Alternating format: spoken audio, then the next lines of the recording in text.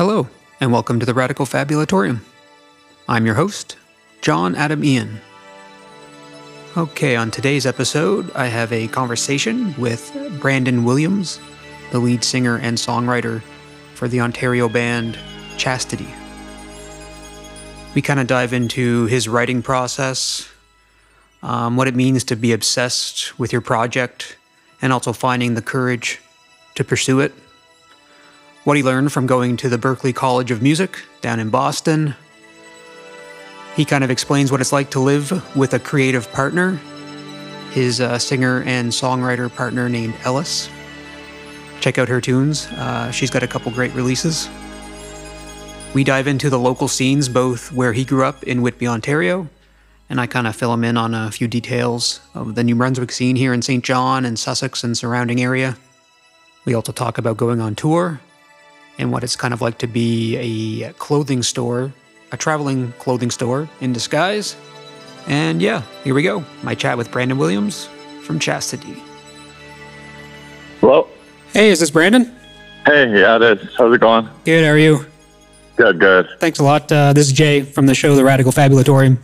Of course. Yeah, totally. Yeah, thanks for having me. Hey, no problem. Thanks for coming on the show. I really appreciate it. Totally. All right, I just want to start with how I came across you, actually. I heard the song Drain the Bloodbath on the Strombo show. Wow, cool. And what stuck out to me really was the bridge, like the female vocals that come in. I mean, it's a great song, but when the female vocals came in, I was like, what is going on here? And I just wanted to ask you about that right out of the gates. That's cool. Yeah, it's kind of like an outlier single. Like, it was never on a larger release. It was just sort of a song I wanted to drop along the way, and I just sort of heard an epic bridge there, and I loved this vocalist, Makita Francisco, and I had heard her. I don't know if you remember the band Girls. She sang backup for Girls for years, and I think I just had it in mind that it would be sweet if there was ever a fit on a song to ask her, and found her and reached out, and she said yes, of course. And she was out in LA area, and it was COVID, and it was kind of a crazy task to get it done, but had some friends out there that ended up helping record the part, and we kind of put it together up here. And so I don't know, it's just it just all kind of worked out in the end, but it's a funny single. I don't know if we've ever played it live. But people ask about it, and it's kind of cool that it lives just on the internet. And it's like, yeah. And I'm grateful Strombo played it like that. So yeah, it's cool. That's kind of just out on its own. And he just randomly threw it on one night on a show. And did you provide any direction for the bridge, or you just kind of like left it in her capable hands and said, do what you want to do? Or no, yeah, I wrote the part. I think I wrote the part with my partner, Linnea Sigolko, who's also a musician, and she ended up actually chopping it up with me and did like the best possible part. Cool. Yeah, we told her sort of freestyle at the end, and just the only direction there was just go high, and she did, and it was epic. So cool. It turned out better than I was even picturing. So I was like, sick. Okay. Oh yeah, it's super cool. Yeah, I would. Every listener should go track it down right away, because such a cool song. And it's funny you mentioned your partner. She goes under the artist Ellis. Is that right? Totally. Yeah, exactly. So I'll just give you a little tidbit here. A little anecdote is I've been working at this radio station since last December, so pretty new. And one of the first records that fell onto my desk for me to kind of catalog and put away was Born Again by Ellis. Sick. And what's also as strange is when I was looking at the credits, a friend of a friend, my buddy's past roommate, Alex Gamble, is listed as an assistant engineer, and he's from St. John. So it's kind of a funny little coincidence I just wanted to point out. Whoa. Oh, that's cool. Whoa. It was credited on Born Again? Yeah, on Born Again, yeah. Oh, that's cool. Whoa. But I don't know Alex, but that's sweet.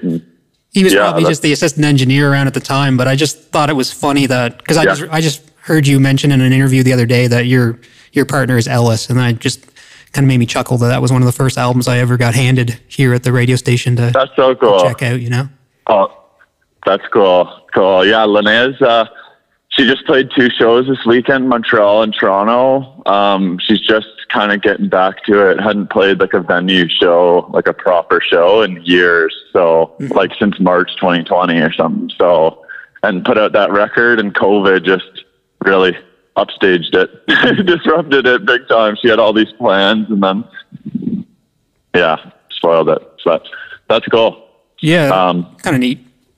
But COVID kind of got in the way of your latest record too, right? Because you had the tracks written in like 2020 before the world fell apart.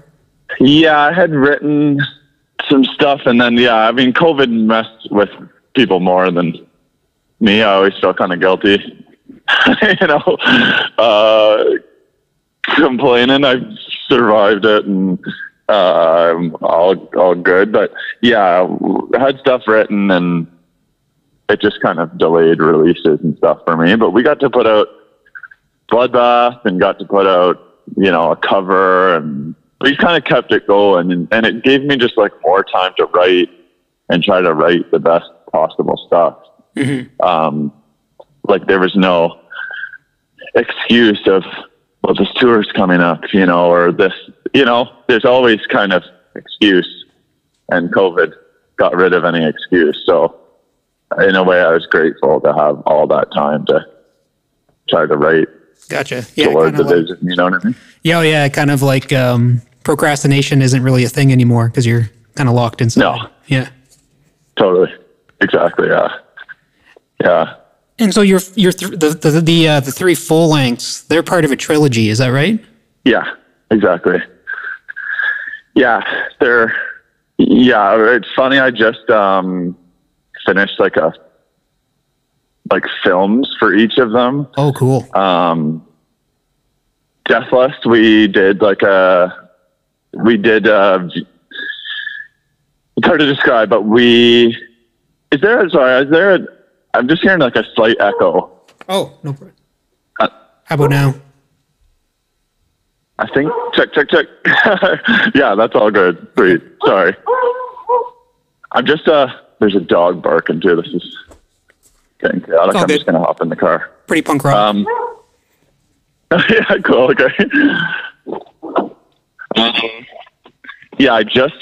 We just finished this trilogy of films, and in 2019 we the echo's still here.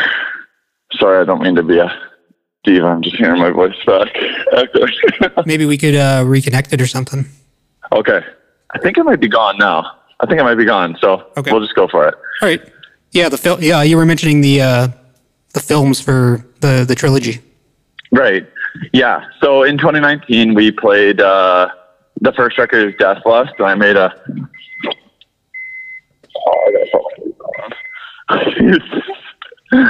I made a film for that, and we performed in front of it as though to score it, and it synced right up. We made it so it would sync right up to the film. And so I wanted to do that for the rest of the albums, and so I've done it now. And I think that it's sort of the next project I'm hoping to work on is I hope to get to tour it, and just show the films like that, and to get to play in front of them. And we've cut them down in size, so the whole trilogy is 66.6 minutes. Oh, cool. 66.6. Okay. Yeah. So 1 hour and 5 minutes and 35 seconds, I think is what that means. But, yeah. So that's sort of the next project I've been working on, and, nothing's out or announced or whatever. The truth is nothing, I don't think anything is booked right now, but, that's what I've just been working on editing these films stuff. You're going to tour the films, so as you're presenting the film, you'd be playing the album, start to finish in front of the footage? Exactly. Yeah. Sort of a condensed version of the album. Okay. To make the total 66.6. Okay. Cool. And is that connected all to the trilogy? Was that purposeful, or this is kind of a project that came to light after the releases? Yeah, it's come together just like after, but I think I wanted to do films to each of them and for each of them, and I've been able to, and yeah, and now I just want to put them out in the most epic way possible, is the truth. And to do it sort of offline, and to do it in a way people can experience in person first before we just put them on YouTube and, you know, to live and die there. I'd rather just do it in real life. And there's something cool about like scoring the film in person, like an orchestra in a pit, you know what I mean? To a play that plays behind us. And it was amazing to do that in 2019. And now it's like, okay, I wonder if we can sort of take this across the country and into the States and whatever, you know? So, I've appreciated your pointers, just Instagram, like on Instagram, just, about new venues and stuff out east. And yeah, cause we want to try to get out there. Yeah, you're welcome. Oh yeah, it's pretty exciting here, right? I mean, the population is only so big, so you can't get too big ideas here, but it's like, it's exciting with the local music that's coming up, and the bands are really solid. A couple venues are popping up, so it feels pretty exciting, really. Yeah, it seems like it. We loved being out there, like, and like even just Thoughtfly, you know, and some of the crew, Diner Drugs, and yeah, we just got to meet them. We didn't really totally know a ton of people out there, is the truth, until this last trip, and it was cool. And Liam from Cancer Bats, I think, lives out that way now, and people are obviously, they're moving out there because Ontario is so expensive. So it's just a cool part of Canada, and yeah, it really is. It feels a little ignored on the touring cycle often, you know. It's like, we're coming to Canada, and it's just Montreal and Toronto or whatever. It's a classic thing. So it's cool to see whenever there's, you know what I mean, Moncton and Halifax, and, you know, absolutely, they're worthwhile. Yeah, a lot of people say they're touring Eastern Canada, but they really mean like they stop at Quebec City, if they even get to Quebec City. Yeah. There's lots of cool. Exactly. Like, we could, like, Diner Drugs' new EP is solid. There's a band called Dad Patrol that just put out a full length. There's a band called The Mercy Buckets, just put out a full length. All awesome bands. Motherhood, another awesome band. Nice. I want to check these. Yeah, I can send you a list of. I can send you a list afterwards too, and then like, they're bands that have some draw too. So if you were to come out east, be good to hook up with them. Sweet. Okay. Thank you. Yeah. Please send me a list. Yeah. No problem. The other thing. So maybe we. I don't know. Maybe we can go back to the beginning, because I know you're from Whitby, and another band. Another important band in my life, and it sounds like your life too. And they actually used to come out eat all the time. Like where I'm sitting right now, I saw them play in a cafeteria that's just right below my feet. Was Protest the Hero. Right. So growing up in Whitby, was that like, what was that all about in the music scene?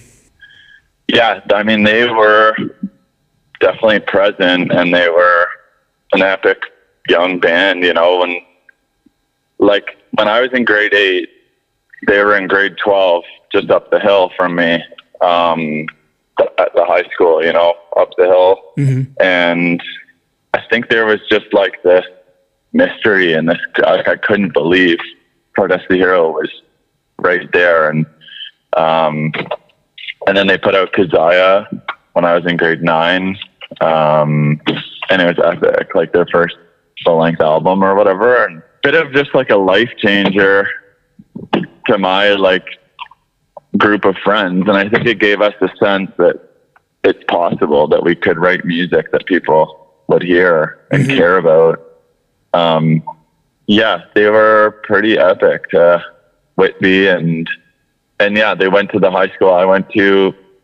Chaos went to the high school I went to. Like this pretty, otherwise, it's just like this, you know, just this normal old high school, Anderson Collegiate, it's called. And I think there was just like, there's credit due to Mrs. Rogers, a teacher that we all had. Okay. Who I think kind of potentially saw something in her students that other teachers maybe couldn't see, and just sort of instilled courage, I think, in a group of us, you know, to kind of go for it, in these sort of unlikely paths that some of us ended up taking. And there have just been, and I'm not talking about myself, but there have been success stories, you know, and I think in part due to Mrs. Rogers, and people would say, and Chaos has shouted her out on his Instagram and stuff. And cool. It's just true about her. So, but yeah, Purta Zero is epic and is epic, and I look up to them, you know, still. And yeah, it's so cool. They were from Whitby, and yeah. I mean, Rhodey grew up 2 doors down from my aunt. Oh, cool. There's just like this mystery of like, whoa, I can't believe, you know, Purta Zero's right here. And it was exciting watching them tour so hard and work so hard, go out east every time, you know. Yeah. Quite cool. Yeah, motivating, eh? Yeah, big time. So it's cool that you mentioned courage, because like I think it's kind of, I mean, maybe everyone has a teacher that kind of acts that way and builds up courage, but there seems to be a lot of pressure, you know, to go the other way, right? To be told that what you're thinking is impossible. Right. Yeah. The truth is, I was told that too, and by a teacher. Okay. I was told that. And I was told that. I think it's just presumed that it's like it's sort of swim upstream, and I think it's largely true. You know, I hate to say it. It's like it is a weird uphill kind of path. But I think it's completely possible at the same time, you know. I think it's a matter of dedication, and I think it's somewhat a matter of obsession. You know, you kind of got to be a little bit obsessed with making it happen. And I'm completely obsessed with Chastity, you know. And I get the sense, you know, from the people I've talked to around me, including, you know, Chaos and whoever, they're obsessed with their projects. Like, they can't help it, you know? So I think that's the one. It's like, it's possible, I think, if you're obsessed with it. So yeah. And I think if someone tells you it's not possible, you sort of spend your whole life trying to prove them wrong or something, right? I think it's actually a little bit helpful, like, in a way, to have a sort of villain character in your mind to work against them. Yeah. You know? So, so shout out that teacher as well. It's fine by me. Yeah, someone to prove wrong can be, which can be society at large, I guess, but someone to prove wrong. Yeah, you're right. That can be motivating. Yeah, for sure. And it's interesting too. You mentioned like obsession. It's kind of like some people, like, it feels like it's not even a choice, really. Like, I could tell another anecdote from my life is I spent my 20s like touring Canada with my old metal, like tech metal band. But then I went back to school and like ended up working in like industrial manufacturing for like 4 or 5 years to kind of like get some money into my pocket. But like by the end of it, I was so distressed and my mental health like totally nosedived. And to be honest, like your album Homemade Satan, I kind of had that on repeat whenever I was in the office at work and I could sneak on tunes. Like I had that album playing pretty regularly. So it kind of helped get me through a little bit of that, bit of that struggle. But then I realized, okay, I don't really have a choice. I have to walk away from this good paying job and get back into the music scene in some capacity. Like, it's not really up to me anymore. Love that. Well, good. And I appreciate you saying, and good for you. It's a good thing, and it's a good thing you do. And, you know, platforming artists that you appreciate and research like you have and listen to. So I appreciate what you're doing. It's an important thing. What was your old project? My old band was called We the Undersigned. Oh, sick. Okay. I'm going to check that out too. would you add that to the list?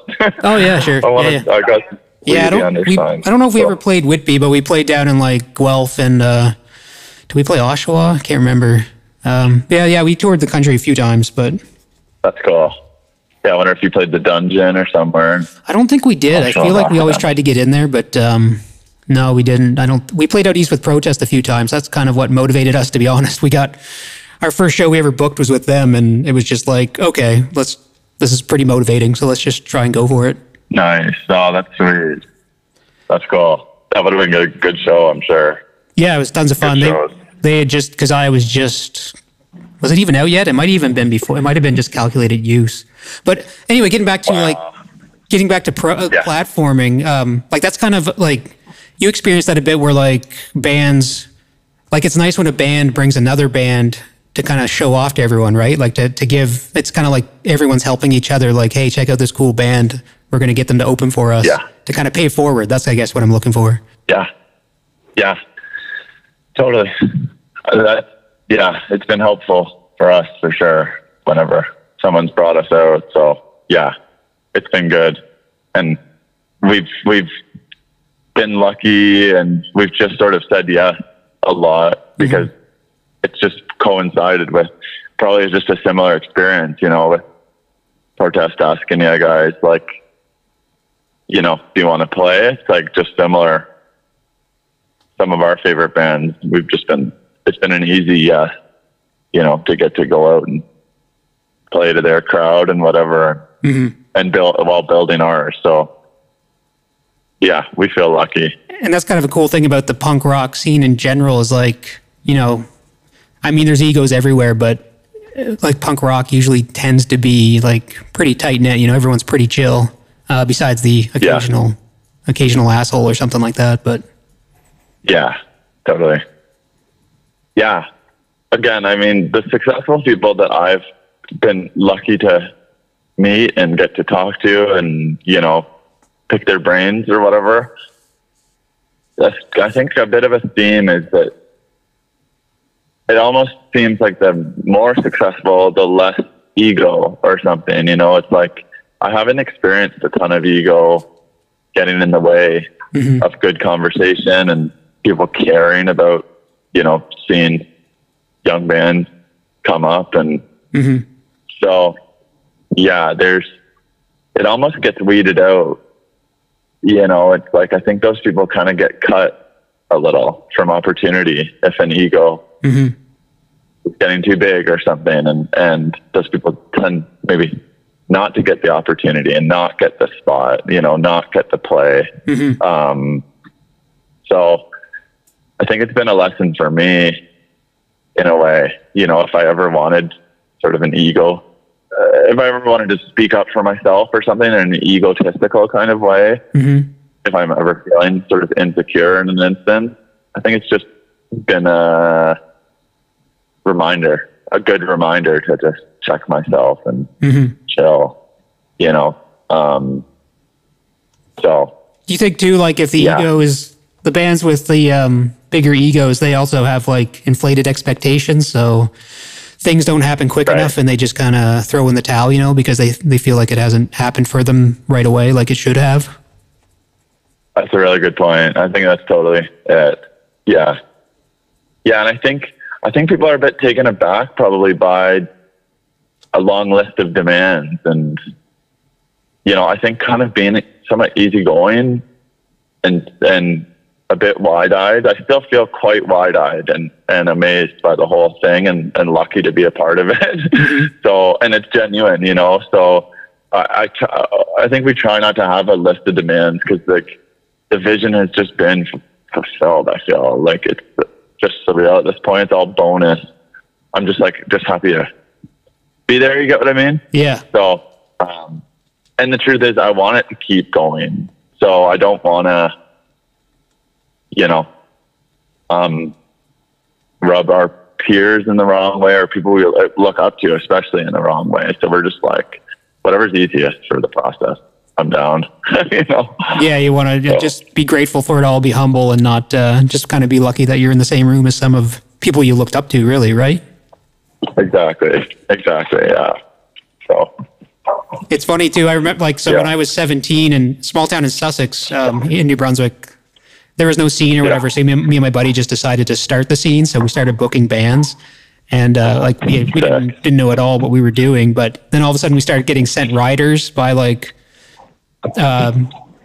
quote unquote bigger bands, that would come to town, like Moneen and Silverstein and stuff. And we were like, what is this list of demands? Like, what do you mean beer? We're 17. We can't buy you beer. Oh, that's funny, actually. Well, yeah, that's cool. You just started booking them. So, and did you book Moneen back in the day? Yeah, we booked Moneen. We booked the Full Blast, who they shredded, man. They were so good. And we actually booked Alexis on Fire back when pulmonary artery was exploding. And, like, it's pretty crazy. Dude. Yeah. Is there a Sussex Alexis on Fire like YouTube video? Yeah, that's the one. Yeah. Dude, I've seen that. That's crazy. That was your show. Yep. Yeah. There's kind of an infamous story there too, because they played that show for free, because the first show was like when they were really exploding, and someone convinced them like to skip the Sussex show, like the original show. So there's this whole fiasco, and they came back and played for free, super chill about it, and but it kind of lives on in infamy. It kind of lives on in infamy in the scene here, so it's kind of funny. But wow, oh, that's cool. Whoa, it was like a hall, right? Like just like Legion or something. Yeah. It was a youth center then, so like the town had it set up that if you were under 18, you could rent the venue for $35, and the local music store gave us like a PA for $60 or something. So it was like, they were really supportive of it. Love that. Isn't that something you're trying to get going in Whitby? Like, I know you were throwing barn shows for a while, weren't you? Was that something that's happening still? I wish. There was like a landlord change at the barn. Okay. So we try to play Durham region as much as we can and as much makes sense. And I care to see it grow and for a scene to happen there, because it's just a bit disconnected. Like, I just read that there's 700,000 people in Durham region. So wow. Which is basically kind of the suburbs around Oshawa, basically, okay. And there's just no scene that's sort of connected to each other, and there's no, constant all ages venue that something can happen and grow in, and new bands can start and, motivate each other. And so there's just nothing there. And so the barn, I think, was an attempt at that and getting that going. And I think it did kind of get going. And those shows were a blast. But yeah, I don't know. We just played a festival, funny enough, last weekend in Oshawa. They had a free festival, and it was sweet, and got to be a part of what feels like a first annual Convergence Festival, it was called. Okay. So I think there's sort of been a run at it, and it's making stuff happen, and trying to get some sort of structure going to build of a community around music. But we'll do we'll do whatever we can, and including, like, I need to just knock on the door of where the house, like where the barn was, and I'm going to, I think, coming up, and just say, can I show you some videos or some pictures, and how much you know what I mean? I wonder if they would rent it out. Yeah. I wonder who's living there now and who the landlord is.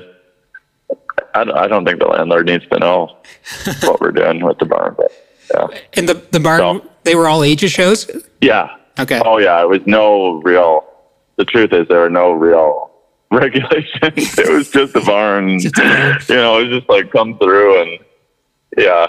Well, the all ages scene is so important, but it's hard to maintain. Yeah. Oh, it's true. I know. And I think for Durham, where real estate is like extremely expensive, we kind of have to get creative and do stuff in unorthodox spaces and whatever. Or I think we just have to sort of knock on the door of the municipality or the province and say, look, there's a missing thing here. Mm-hmm. We've got a lot of like sports facilities. I wonder if we could have one music facility in the region, you know? Yeah. And if it's some sort of state funded thing, which is everywhere in Europe. So in my opinion, if we're so progressive, we should organize, you know, as a state here and get something together like that. So anyway. Well, no, I agree. I think a sign of a strong society is bustling arts and culture scene, and like art doesn't always economically make sense, but that doesn't mean it's not valuable. Like you're still supposed to promote that sort of process. Like for sure. Yeah, exactly. Yeah, I think oftentimes, I mean, that's what gets politicians interested is when you start talking about the economic impact of certain action, you know? So I think often if you've got a festival, for example, I'm sure people drove in for that Convergence Festival in Oshawa, and I'm sure they booked hotels. I'm sure they ate, you know, locally. I'm sure they went to the vintage shop downtown Oshawa. You know, I think a rising tide kind of lifts all boats. And in a lot of cases, an argument could be made that there's economic advantages to a venue or what, you know what I mean? For a downtown, it just makes it just helps make a downtown cool in my experience. So I think it could help Whitby a lot or Oshawa a lot, or, you know, and to get politicians interested, I think they need to hear quite a lot of that stuff. Yeah. So yeah. Yeah, I think so too. Maybe a bit of a struggle, but yeah. The new venue here, Haven Music Hall, like I've kind of pitched to them a couple times, like just open a Patreon or something so people, because there's tons of older people that like were in the scene 20 years ago, but now they're 40. But, you know, I would, like me personally, I would gladly pay $2 or $3 a month.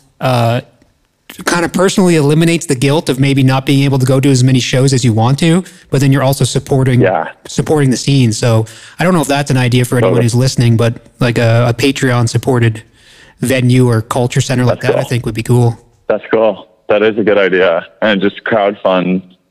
If the state fails the funding, then take it right straight to the people. Yeah, exactly. So, that's cool. Yeah, and even if the band members across, you know, like bands could, if it's only $1 a month or whatever, then like anyone across the country could be supporting it. And if you could imagine like 1,000 bands or something, like giving $1, totally. But then they know they're coming there to play a show anyway. They're like helping support their own touring totally. Network. You know what I mean? Yeah, for sure, exactly. And it's important that venues like that, when you just mentioned, and you sent me their Instagram maybe on Instagram. It's important that more of those pop up, of course, like, and it makes the tour routing, it makes sense even more to get out east. You know, I think if artists can be pointing, like, look, this venue just popped up and people are going, like, look at these photos. I saw some photos. I think they had like maybe a soft launch or something there, right? Yep. And I saw those photos and I was like, sweet, that's like, it feels doable in that case, you know, extra doable to like, okay, let's get out there. Yeah. You know, so. Yeah, to basically break the drive up to Halifax, really, right? Like that's what happened in Sussex back in the day. We were just booking local bands and then all of a sudden our phone started, this was before like MySpace even, this is like before Facebook and all that, but our phone would just ring, you know, like bands, like actually the end just like gets a hold of us being like, hey, we heard there's shows happening in this small town and we got to play somewhere between like Quebec City and Halifax. So. Yeah. That's so cool.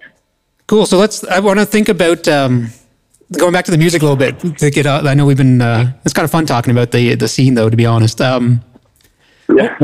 Homemade Satan kind of has like this like British vibe to it, you know, like I feel like some of the production on it and you've done all the albums at the same studio, right? Yeah, exactly. Sugar Shack in London. Sure. Okay. Do you like the Homemade Satan, which is the one, to be honest, that's the album like I've digested the most and it kind of has like the shoegazy kind of British thing going on. Is that? Yeah. Do you go in it with that vision or is that like, does the engineer help sculpt the sound of the records or like kind of, what's the balance there? Yeah, no, good question. Yeah, we were just listening to the Smiths, like, and we were like, okay, we were just inspired, by just some, Johnny Marr type stuff and some Stone Roses, just some. We were just like into Manchester, I think, at the time, and I think with the trilogy, I just wanted to sort of pay homage or whatever to my favorite emotional music. Okay. So if Death Lust was like, to me, the Smashing Pumpkins is like an amazing emo band, and I think the Smiths, I think I feel the same way, really. It's like, it's just like a different era of emo, and at times potentially a richer era, Mm-hmm. So I think with Homemade Satan, it's just like, I think we should just go this way, and I've got some lyrics I think would sound sweet over this type of stuff. And I think Flames, the first song, just kind of like spurred a bunch of that, and we just kind of went that route. And then Suffer Summer, the last record, was just sort of like Third Eye Blind and Jimmy Eat World. These are great emo bands that I remember as a teenager, Mm-hmm. and sort of was inspired by as a teenager, The Used and whoever, let's go this way for that one. So yeah, we sort of prepared everything. I think the part where Simon LaRochette, I think we were just telling him we want this to sort of be brilliant and bright, and he mixed it as well, and I think it turned out sweet. He did great work, and Mm-hmm. but it was sort of at the direction, the writing, it had been written, you know what I mean, and then we went in and he captured it well. So yeah, it's very. Yeah, brilliance is a good word for it. Shimmering too, like the high end is just shimmery, and the guitar tones are nice, and the bass guitar seems to do a lot of heavy lifting when there's distortion going on. Like it's it's got a nice vibe to it across all three records, really. Oh, sweet. Well, thank you, and Simon would appreciate that too. And yeah, it was cool to sort of return, you know what I mean, for all three of the records. Just do it in a really concerted, like, we've tried at least to do it in a concerted way, and in like in this one building, let's focus, try to get some time and do it. And do you give yourself deadlines, or is it kind of like an yeah, because I often release. Well, I released on Friday the 13th. Okay. So I kind of try to work it backwards, and a lot of that has to do with vinyl manufacturing. And if there's delays at vinyl manufacturing, it's like, okay, how long is vinyl taking? And that's the deadline. If it's 6 months out from the Friday the 13th, then we need to be on it here, and it needs to be in by the state. So I gave myself deadlines. I kind of broke some of those deadlines and stuff for summer because COVID kept persisting,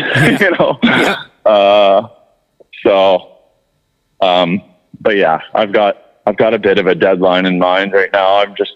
It also just motivates me, you know what I mean?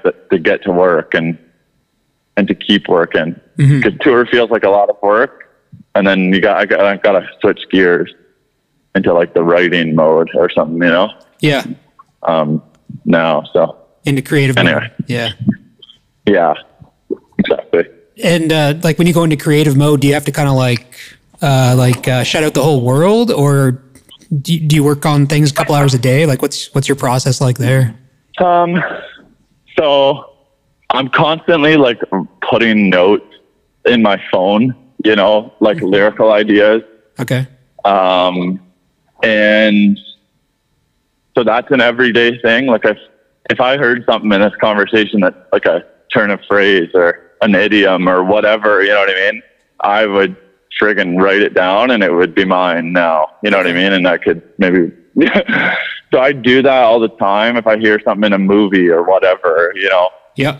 that's constant. But then I have to I'm lucky. Like, there's an old, like, small family home that's up Fenland Falls, Ontario. Okay. That I've gone up usually in the winter when there's just nobody up or around Fenland Falls. And I go up usually like a Monday to a Friday and just block out the world as best as I can. And step one is kind of going through my notes. Okay. And just sourcing stuff and organizing lyrics. And I just build off a theme and just try to like draw lines back to the theme, you know, in the lyrics. So there's some common thread. Okay. And then, yeah, it's always just lyrics first and sort of theme first. And even like song titles first, you know, it's how I've been doing the latest one. Like before the music even? Yeah. Okay. Yeah. So that's how it's been. And I think that's probably how it'll be. And there's a lot of sensitivity to like making sure the lyrics are all as strong as they can be and as sort of as witty as I can manage them to be and push them to be and whatever, you know? Yeah. So that's step one anyway. And then comes the music. Okay. You know? So do you like sculpt the lyrics when a melody comes around, or like does that just kind of fall into place? Like the melodies seem to align with the like the syllables you've chosen?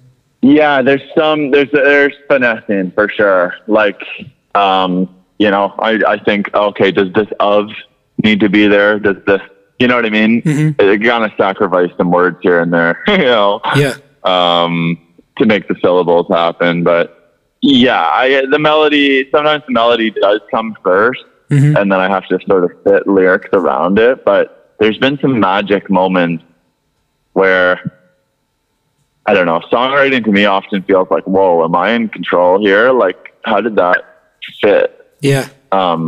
Which I'm obsessed with. Like, chasing those moments and those moments happening again, you know? Mm-hmm.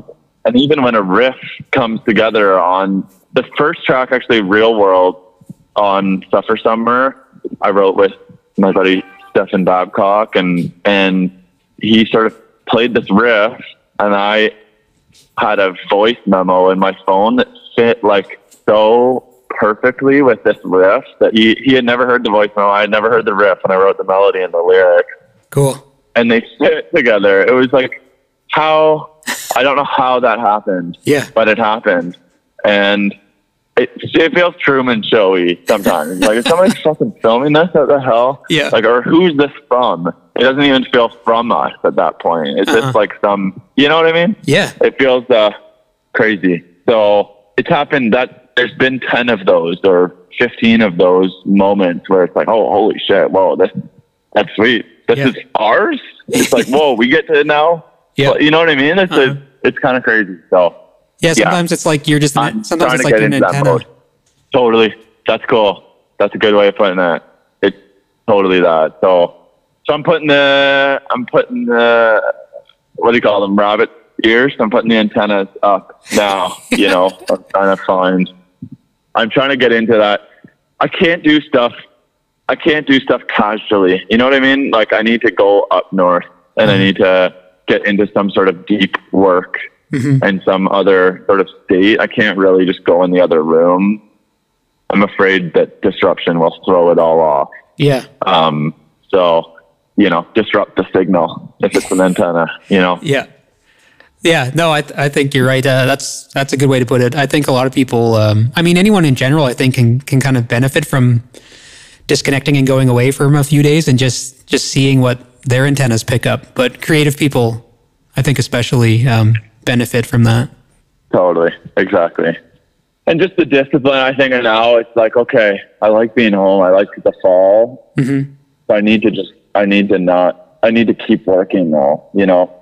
I need to just find the time to get up north this winter, really, and get to it. So, yeah, that'll happen. But. Is it helpful having a creative partner as well, or do you guys? Does it go the other way where you two can like help each other procrastinate? Oh no, she works so hard, and I've watched her work so hard. not to sort of leak any info or whatever, but she has a new record, and I watched her record all those vocals herself. I watched her just like work so hard on it, and I think it motivates me to, you know, keep it going, keep my stuff going, and work hard. So she is so busy. She keeps herself so busy. We have sort of different personalities in that way. She's up in the morning. She's just going for it. She fills her day, and she is so productive. I'm productive, I think, in a different way, where like I like to have naps as well. You know what I mean? Like I like to work, and then I crash, and then I get out and keep going. And she motivates me, and seeing her work ethic is inspiring, even, you know. So I'm grateful to have a creative partner to do that. Yeah, keep myself sharp. Yeah, okay. And actually, you know, just the other, so I was re-listening to Suffer Summer last night, and I started to notice all these like, and I was using like my better headphones, my studio headphones, and I noticed all these female vocals in the background. Is that like, it seemed to be everywhere. I didn't notice it before. Is that her singing, or is that someone in the band? Yeah, that's Linnea. Okay. Yeah. I mean, I think she came in one day. Her parents live in London, Ontario. Okay. So sometimes I'd have, you know, these sessions with Simon, and I think just one of the days we were like, yo, you mind like throwing these harmonies on? She's so good at writing harmonies and just nailing them to my voice. And anyway, she came in, did it, and nailed it. And we were like, oh, we're going to need you to sing all over this, I think. Yeah, that's hilarious. It was just pure, like she did such a good job. We were like, needed it everywhere. So yeah, it was funny. Yeah. So there'll probably be more of that. Cool. You know? Yeah. Yeah, that's awesome. I mean, it sounds great. Yeah, it's nice and supportive sounding. And like I said, the first couple of listens, I could hear the harmonies, but I didn't really catch that it was kind of like a female timbre. And then just last night, I was like, hey, wait a minute, this doesn't sound like this sounds like there's a female singing. Yeah, totally. I know. She's good. And I think I like the way we sound together, you know, so it's a pretty good resource to, you know what I mean? Absolutely. Share a bed with her. Sure. You have an unfair advantage, maybe. Yeah, totally. That's hilarious. So thinking about, let's just take a different topic here just for a second. Yeah. So am I right in understanding you went to Berklee College of Music for a little bit? I did. Yeah. Well, yeah. Did you? Good research. So I guess, what am I trying to say here? Some people, when they're in the arts, they don't necessarily want to like do anything corporate, or what's the right word? Like they're worried about learning the business side of things. Maybe that's the way to think about it. But you must have got some valuable, like business information from pursuing an education like that. Yeah, for sure. I think I just wanted to speak the language of those who sort of, just those industry nerds or whatever. You know, I was in a major label situation that wasn't good. Okay. And I felt like I couldn't speak their language. I didn't speak their language. Okay. Didn't know the terms. I think I just wanted to know sort of the rough terms even of a deal so that I can know what a good deal was and what a bad deal was, you know?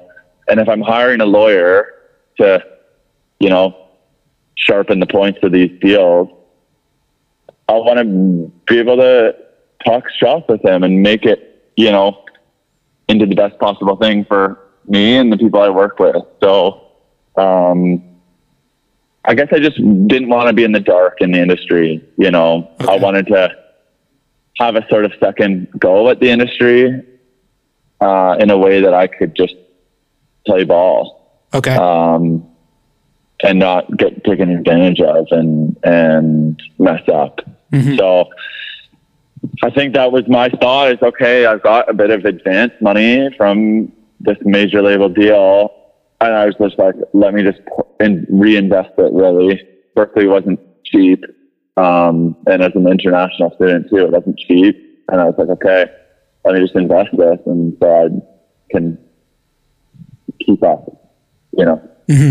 So and I think it didn't really ruin any of there's sort of a mystical thing about that maybe school ruins at times. I think with music, it can happen. If people go and study it, it takes some of the mystery and the coolness and the unknown out. Mm-hmm. But I sort of think for like the actual industry part, it's helpful for artists to know a bit what they're talking about. Mm-hmm. You know what I mean? Yeah. And I manage Chastity, and I think I feel like a capable manager, and I feel like I represent myself best. Okay. And I'm the point person. I tour manage, the project. I'm able to like sort of outsource these things to myself, and it doesn't cost me extra. Yeah. I'm not paying a commission on myself. So, it's been helpful. Mm-hmm. Well, and so I mean, you're not giving points away to anyone, for example, or you're not like, I mean, you hear stories of bands or musicians accidentally signing away their publishing, not really understanding like what that means for their cash flow in the future and that sort of stuff. And exactly, understanding even personal finance, if you want to make a go at arts, like if you can get an understanding of personal finance, I mean, that can help you obviously support yourself. Like if you understand how the money's coming and going, you can make better decisions on what you need and what you should be doing. Yeah, totally. Exactly. So I think that was what I was thinking. Like there's some pressure, right? Like on, and rightfully so, I think I see now, but even just from family members being like, okay, like what is your plan financially here? Like, get in the music business, and it's a good question, it turns out. And so I think I wanted to like know, like, okay, am I going to be able to move out and pay rent and, yep. Be able to do this and with some longevity? Let me find out. Mm-hmm. I wanted to find out, like, how does that happen in a sort of working class musician kind of way, mm-hmm. And it turns out if you play in a distorted guitar band, you have to tour a lot, and you have to sell a lot of t-shirts, mm-hmm. And you have to find out for yourself how, you need to just go out and, set up the lemonade stand, the fucking merch, you know what I mean? And do it. So. Yeah, I remember after our first tour, we came home and I realized like, oh, wait a minute, we're kind of like a traveling clothing store, and our music's like advertising our t-shirts. So we better make sure we love our t-shirt designs. I mean, we love our music. We love the music for sure, but we better make sure our t-shirts make us happy, because we're kind of a traveling clothing store. Yeah, exactly. I know. I joke with my bandmates that I'm in the t-shirt business, and it's a bit true. Yeah. Like it keeps it going. And I sort of think like fans of music have come to realize that. And there's been some goodwill to go to the merch stand after the show is done. You know what I mean? And it kind of keeps it all going. So, Yep. Yeah. Yeah. I mean, you can tell some kids, they buy the hoodie knowing that's like, here's the big sale. Like, I know this is going to help them out big time. Plus, it's important to remember too, like music is about transferring a feeling, right? Like making someone feel something. So when they buy that t-shirt or that hoodie, they can remember that feeling forever, really, right? So it's not just the clothing, really. It's kind of like there's a feeling and an emotion embedded in that purchase. That's cool. That's really well put. It's true. And on the surface level too, it's just a memento or something. It's like a souvenir from the gig too, right? It's like, it's even when they buy the tape, they buy a tape. I'm like, what on earth are you going to do with this tape? Yeah. But it's just the cheapest souvenir of the spread, So yeah, I completely agree. Yeah. Even like pins, because some people jump into the scene when they're younger, or and then life happens and they don't necessarily stay involved in like the local punk scene, but fast forward 20 years and they're digging through their stuff, and that means a lot. Again, it comes back around, and it can mean a lot. It can mean even more the second time around. Yeah, totally. Yeah, exactly. Cool. Well, it's been about an hour. I don't want to take up too much of your time, Brandon. I know I appreciate you hanging out here and just kind of chatting about everything. Yeah, I really appreciate it. And I appreciate your insight on, just the culture and especially out east. And it sounds like we listen to a lot of the same bands. So it's just cool to get to talk to you. And hopefully we can do this in person sometime too, and down the road. And that'd be awesome. So, we here at the radio station, we're trying to do like more live acoustic sets. I don't know if that's ever something you'd be interested if you're passing through, but we can maybe we could line it up where you do like an acoustic set, an interview, and then also get you into the new venue, Haven Music Hall, when it opens.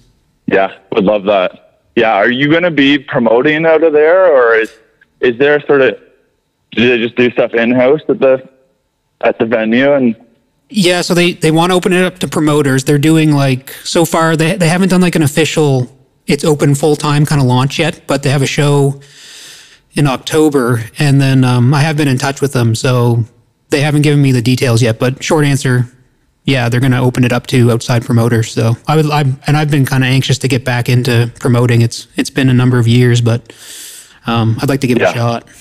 Totally. Well, you've got crazy experience with a lot of the classics, so it's cool. You would be an amazing resource, it sounds like, to them, and they sound like an amazing resource that they've absolutely invested in the community and done that. So yeah, wish you all the best, and yeah, I really appreciate this, and yeah, let's link up in person next time. It all sounds sweet. So absolutely, yeah. Congrats on the gig there. Thanks. Yeah, no, and absolutely, and congrats on the new album. It's obviously, so I know it's the last year, but it's still a fresh album, and a lot of people probably hear from the first time after this conversation. At least a lot of people in my orbit, and cool. I'd love to nerd out too about, like, underground operations was a huge part of my life growing up too. I didn't really get to bring that up, but maybe in person sometimes we can nerd out about that whole era.